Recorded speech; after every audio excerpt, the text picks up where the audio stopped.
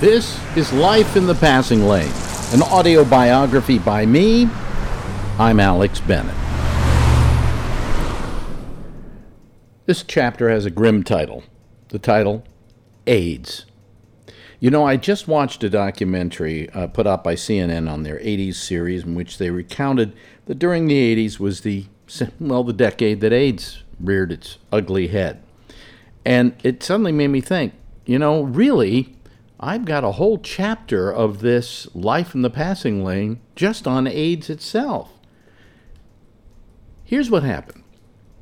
I'm working in San Francisco. I start to work there in 1980. This is the beginning of the decade of AIDS. This is in the city, San Francisco, where AIDS came to its greatest prominence. While it was probably came out ahead of time in New York, it had its biggest impact on the city of San Francisco. And almost 25% of the population of San Francisco at that time was gay. And a very prominent place where people used to gather, if you were gay, were the gay bathhouses. But let me back up. I'm doing a comedy show. I'm doing a show in which comedians come on and tell jokes every morning. And all of a sudden, there is this thing out there. There is this epidemic, albeit, taking place out in the streets of San Francisco. And I'm doing my little light morning show every day. And comedians would come in, and because AIDS had suddenly started coming into prominence, it was a subject for, I guess, humor for these comedians. The joke was, AIDS. And how funny it is that these people that have AIDS are gay, blah, blah, blah, blah, blah. And one comedian after another was coming in with an AIDS joke. And I don't know, I'm sitting there, I'm making a good living. I'm at the time that it first broke, I remember I was at the Quake. And I'm just kind of sitting there, letting it roll off my back. Then one night, I'm watching the news on television, and they're doing a thing about AIDS and how gays in San Francisco and other cities around the United States are starting to get this disease. And they showed somebody with AIDS. And, there he was lying there in a bed. I remember the visual. Lying there in a bed with Kaposi's sarcoma. Now, what Kaposi's sarcoma were these what can I call it? These dark patches that would appear on their skin. And it was very rarely seen anywhere in medical science, except now with the AIDS victims. And the guy was ashen, pale, eyes sallow, at death's door, lost all his weight. His body mass was gone. It was just terrible. And I watched it, and I was aghast. And so I went to work the next morning feeling slightly different about AIDS. The difference was this wasn't funny. And so I told all the comedians I knew, I said, I don't tell you what to make jokes about or not make jokes about, as long as it's nothing that will get us in trouble, like, four-letter words and things like that. And I said, I'm going to make a rule. I said, I've got to do it. And my conscience will not allow me to do anything else. And I told them, the one joke that's off limits is any joke about AIDS. And they went, well, why? And I said, AIDS isn't funny. I said, have you seen somebody with AIDS? I saw somebody on television the other night with AIDS, and it was not a pretty sight. I said, it's not funny. But the reason you find it funny is because it's happening to gay people. So by attrition, you're creating a form of gay bashing by going after jokes on AIDS, because you find them funny because it's happening to homosexuals. I said, I just don't see any reason why we should be telling jokes about something like that. I said, you wouldn't say, and the funny thing about cancer is, And so I laid down the law, and it did not make some comedians very happy. But after a time, they began to see what I meant, because it got worse, and it got worse. The epidemic became just rampant in the gay community in San Francisco. And it was beginning to touch a lot of people. Some of us were getting to know people who had AIDS. Somebody said that if you were around in the 80s in San Francisco, everybody who was in San Francisco knew somebody who had died of AIDS. And that was pretty much true. Or at least you knew of somebody with AIDS. And in those days, it was just referred to as AIDS. The term HIV came a bit later when the medical experts discovered that you could have this marker that showed that you were susceptible to getting what we then called full-blown AIDS, all right? And that sometimes could take as much as 15 years for you to finally get the full-blown AIDS. That's when you start getting the sarcomas and so on. Again, HIV stood for Human Immunodeficiency Virus. So you had the virus in your system. But we didn't know that in the beginning. So everybody who had AIDS, and we didn't have this marker that said, hey, you're going to be susceptible to it. So when they suddenly came out with the HIV virus, which was found here in America by Dr. Gallo, and over in Europe at the Pasteur Institute, they identified this virus. All of a sudden, the people with AIDS, or with the potential for AIDS, grew exponentially because you added all those people to it, because now you could test for a virus. So all these things are in place at this time. There are people dying like crazy in San Francisco. It is a time of great fear. Now, let me tell you about a guy I knew, and his name was Randy Shilts. Randy Shilts was a writer for the San Francisco Chronicle. And I got to know Randy because Randy started coming on my program. He later on went on to write a book called And the Band Played On, which is perhaps one of the best historical documents on the AIDS virus in San Francisco and around the country. In fact, he identified what he called Patient Zero. Patient Zero was this guy, French guy, who was a steward on airplanes. And he would fly from city to city. And in each city, he had people he'd see. He'd go to gay clubs, he'd screw his brains out. He'd go to the next city, screw his brains out. And that he had brought it from Africa. And so, consequently, this guy was a human bacteriological bomb going from place to place. And at one point, he landed in San Francisco during Gay Pride Week. Now, Gay Pride Week is two things. Number one, it's a week to celebrate the pride of being gay. And the other thing is, it's a time to screw your brains out. And this guy had one other bad thing about him. He was extremely good looking. He was extremely muscular. And he was bait for just about any guy he wanted. Okay? So you combine the traveling from city to city, you combine the fact that he had the AIDS virus in him, HIV, which we didn't know about at the time, and then he was able to go to, say, someplace like San Francisco during Gay Pride Week and screw his brains out. Now, another thing was happening in San Francisco at that time, and I think this is very important because, you know, in some ways I have to say that the gay community in many ways was responsible not for AIDS. They were responsible for not doing anything about AIDS. Because at that time in San Francisco, they had a series of places called the bathhouses. And I remember one guy saying to me, he said, "See that bathhouse over there?" And I said, "Yeah." He said, "I fucked 1,000 guys in there last year."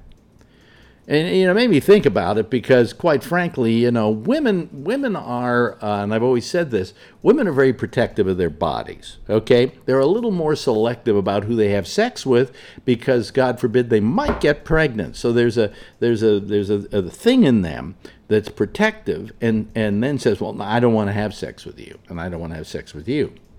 Guys, on the other hand, left to their own devices to have sex with other guys, There are just no limits to the amount of people that I have sex with. So a guy could very proudly say, I had sex with 1,000 guys in there last year. Can you imagine that? And they say in this documentary that the average gay guy in San Francisco, each and every year, had 500 sexual encounters in the gay bathhouses. So along comes a guy named Dr. Mervyn Silverman, and he just happens to be the director of health in San Francisco. And he starts looking into this situation and decides that the breeding ground for the AIDS virus are these bathhouses. And so he makes an announcement that he wants to close all of the bathhouses. All right. Enter the gay press, okay? There were several gay publications. And also they wrote editorials, they were political advocates, and so on, right? They immediately go after Mervyn Silverman for wanting to close down the bathhouses. They're yelling and screaming that he's anti-gay and that, this, that, and the other thing. And the basic reason they didn't like the fact that Mervyn Silverman wanted to close down all the bathhouses is because their main method of making money were the ads from these bathhouses. And if you close them down, you may as well close down these magazines and newspapers as well. So they hounded him like crazy, and I believe they hounded him out of office, okay? And even the gay community was yelling, how can you close down the gay bathhouses? We love the gay bathhouses. I go there once a week. I love it. I enjoy it. And he was just trying to say, he was like, kind of reminds me of a play years ago by a Russian playwright, and it was called Enemy of the People. And it's all about a doctor who says that the baths, because people would go and get baths, it was a tradition among the Jews, were polluted and causing disease, and he was hounded out of town. And I kind of thought of Mervyn Silverman as the modern day enemy of the people. All of a sudden, he became a pariah to them. And Randy Shilts documented all of this and was documenting this in the San Francisco Chronicle and later on in his book, And the Band Played On. So it wasn't just, Ronald Reagan turned a deaf eye to, or deaf ear, or a blind eye to the AIDS epidemic. But even worse were the gays, for instance, in San Francisco, and the gay press in San Francisco, who were in total denial that their behavior was causing the problem. Now, it wasn't a matter that they were falling in love with other guys, and it wasn't a matter that they were having sex with other guys. It was just that when you're having sex with 500 guys in a year, you're starting to create a cesspool of disease. I mean, come on, And they were in a state of denial. So they hounded Silverman out of office. And so it's in this environment that Randy Shilts writes for the Chronicle, and he's gay, and he gets vilified for what he's writing, saying, no, these bathhouses need to be closed down. They're dangerous. And so he kind of gave me an idea of the politics of all of this. And I then went over to Kit's Hot Hits, and it may have been Live 105 by the time this particular situation occurred. And it's in this atmosphere that I suddenly become controversial.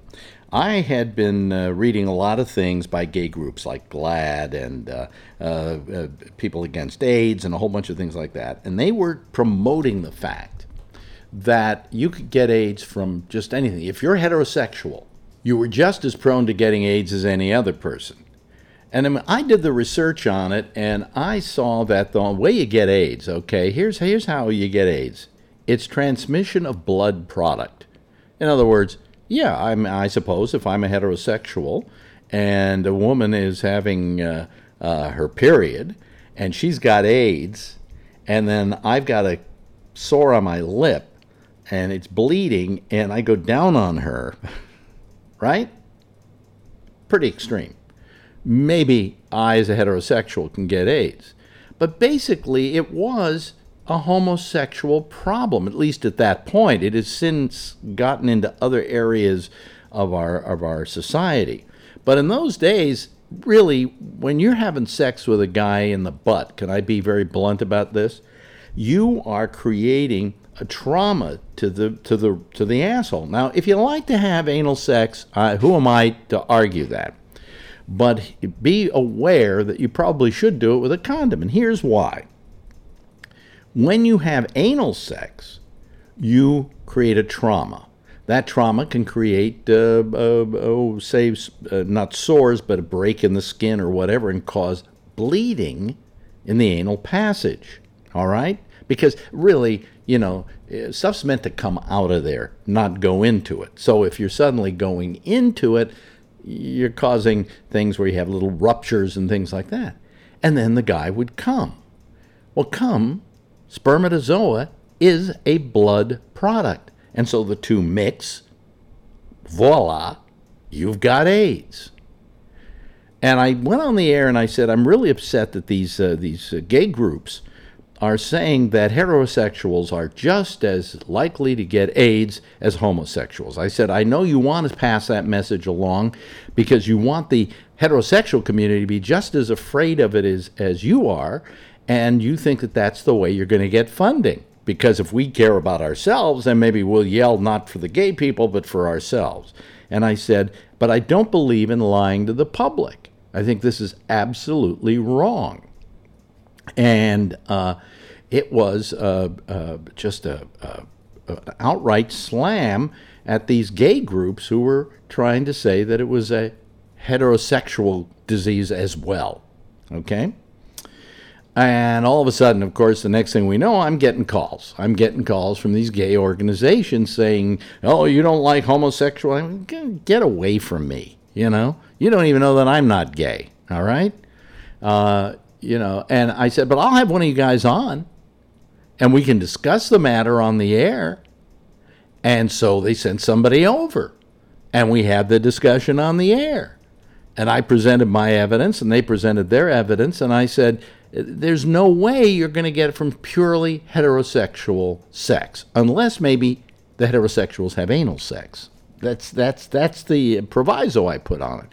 But the anal sex is the culprit here, not normal vaginal sex. There isn't the same amount of trauma. Now, that's not to say there aren't extraordinary circumstances that could cause this, but if you have a purely heterosexual male and a purely heterosexual female, no matter what they do, they're going to find it pretty hard to get AIDS, all right? And so we argued on the air, and I, quite frankly, as I remember it, they lost their argument. I said, look, I'm not saying this because I want to hurt anybody, or because I'm mad at anybody, or I'm trying to get even with gays for all of this or whatever. I'm saying this because I'm trying to save lives. Because I don't want lies to be promulgated, whether it's lies about how gays get AIDS or whether it's how heterosexuals can get AIDS. So that was my first big problem. Let me tell you another problem that happened. And this was just beautiful. I then became kind of a target for these gay groups. In spite of the fact, see, here's the stupid thing about those gay groups at the time, and I'll say it now, and I said it back then. They're going after a friend. I mean, I wasn't somebody who was a horrible human being who hated gays, and this was my way of getting even with them. No, quite the opposite. I had grown up in theater. I worked with gays all the time. Some of my, as I say, some of my best friends were gay, and yet I wasn't, but, we hung out together. So, I mean, you're coming after a friend. You're attacking a friend. Well, they finally decided to come after me on something else. They said, your show is homophobic. And they wanted to have a meeting. And this was, I think it was GLAAD, actually, or an early version of the Gay Liberation Alliance Against Discrimination, I think is what it stands for. And gay and lesbian, yeah, you're right. So anyway, they wanted to have a meeting with the program director and the general manager of the radio station because they wanted to present their arguments for why my show was terrible, right? And what was their biggest gripe? This was their entree into the door. Because Alex Bennett, when questioned on the air once about whether Sam Kinison was homophobic, he said, not in any way. And we find that that was homophobic for him to defend Sam Kinison. So mind you, I'm not being hoisted on a petard for what I've said. I'm hoisted on a petard because of what somebody else allegedly said. And I'll never forget that meeting now. Ed Cramp, the general manager, was there. Richard Sands, the program director, was there. I was there. Lori Thompson, my newswoman, was there. I'm trying to think. Maybe there was a guy by the name of Barry Brady who was there as well, who was the promotions director. And so we're sitting on one side of the table. It's in a very small room because we had very small studios at that time. And we sat in the on one side of the table, and they were on the other side of the table. And it was like the women's church committee coming by to complain. I mean, they were all very, very taut and pursing their lips, and they're just really mad with rage because they're about ready to throw their demands down. Ed said, "What's the problem?" And they said, "Alex Bennett defended Sam Kinison as not being homophobic." This is I'm being hoisted on a petard for this.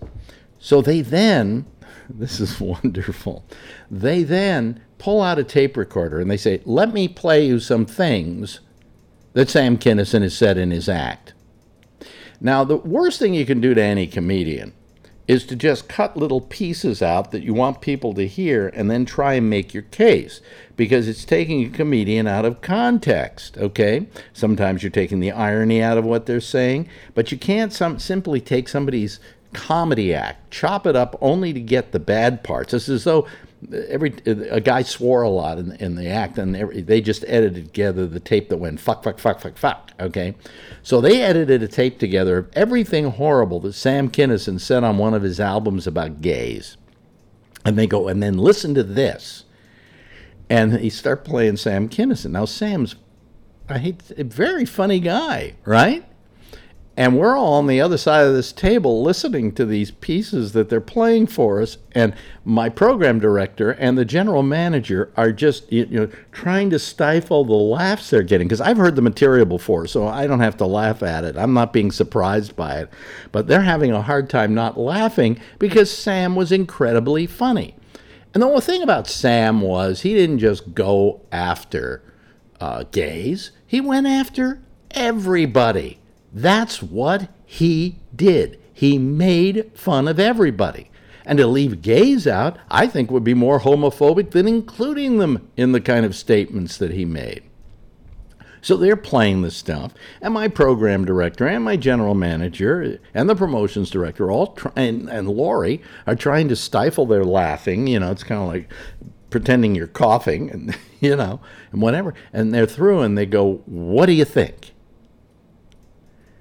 And at this point, I was just so disgusted by the whole thing, right, that I stood up and I said, "Here's what I think. You have taken a man's act. You have expurgated a man's act, right, and then made him seem other than he was by just the choices you made in editing it." I said, "You guys are nothing but a bunch of Nazis. And I'm not going to put up with this any longer." And I got up and I walked out the room, and then as loud as I could do it, I slammed the door shut. And as I heard the door begin to slam shut, I heard gasps from that side of the table.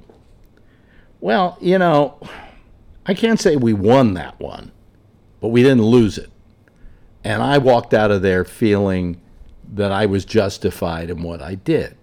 Because I knew in my heart of hearts I wasn't homophobic, and I knew in my heart of hearts neither was Sam Kinison, okay? And in future years, I did a lot of little things to make up for this. I mean, it wasn't even a matter of making up for it. I had on a couple of occasions been asked to do various stunts like work out, and if I reached certain goals in a workout that they would give me $5,000 to give to charity. And what I would do is divvy up the charities, with one being Meals on Wheels, which was like this food for AIDS victims so they could have a good healthy lunch. and gave them $2,500, and I gave the other $2,500 to GLAAD. And they would go, what, we had all that trouble with you back then. Why are you giving it to us now? I said, I'm not trying to make up for that. I think on the whole you're doing good work. I just thought you were a bunch of assholes coming after me. And I suddenly became a friend of GLAAD's in later years. I mean, they suddenly realized that you don't go after people who are on your side. You go after the people who aren't.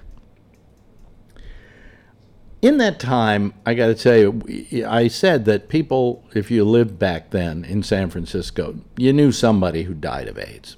You knew somebody who had AIDS. And in my case, the comedy community was impacted. First of all, there was a comedian who won the San Francisco comedy competition. I can't remember what year. His name was Jim Samuels. Never knew he was gay. Never thought of him as gay. People always used to say to me, why don't you have more gay comics on the air? And I went, gee, I knew that Jim was gay, but he never said it on the air, so it's not my job to out him, right? And he died of AIDS. And then what was really unusual is I had a friend, I love this guy. His name is Warren Thomas.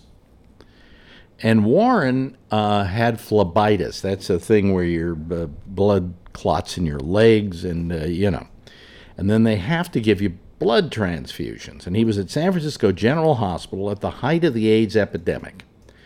What do you think they found out years later, of course, is that the blood supply was contaminated with AIDS blood. And he got some AIDS blood. No, Warren wasn't gay. In fact, he's one of the more heterosexual people I know. But he got AIDS from a blood transfusion at San Francisco General. And I watched this guy start to dissipate.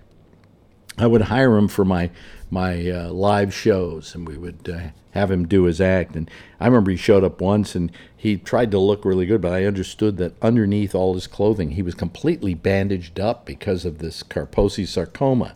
And he was down to 5 T cells. This is how they measured how bad you were. You should have something like thousands of T cells. But if you're under 100 T cells, you're in trouble. He was down to 5. And about that time, the cocktails came out. He started taking the cocktails, and his T cell count went up to 300, and he was out of the woods. What happened later on is that he came to New York when I was working in New York, and I, saw him a lot because he was an old friend. Then he kind of disappeared for a little while, and then one day nobody heard from him. And so somebody went by his apartment, and he was dead in the apartment, been dead for about 3 days. And who knows if it was the AIDS that ultimately got him. I don't think so. But his battle with AIDS was one of the most arduous ones that I saw in that whole time. And then another guy I lost was Randy Shilts himself, the guy who wrote in the band Played On. Used to have him on all the time, interviewed him about the whole AIDS problem. And he was just a great, great reporter and a nice guy. And he died of AIDS. So right away, I know 3 people who died of AIDS. It was a terrible time in San Francisco. And it was a time in which I felt sorry for the gay community.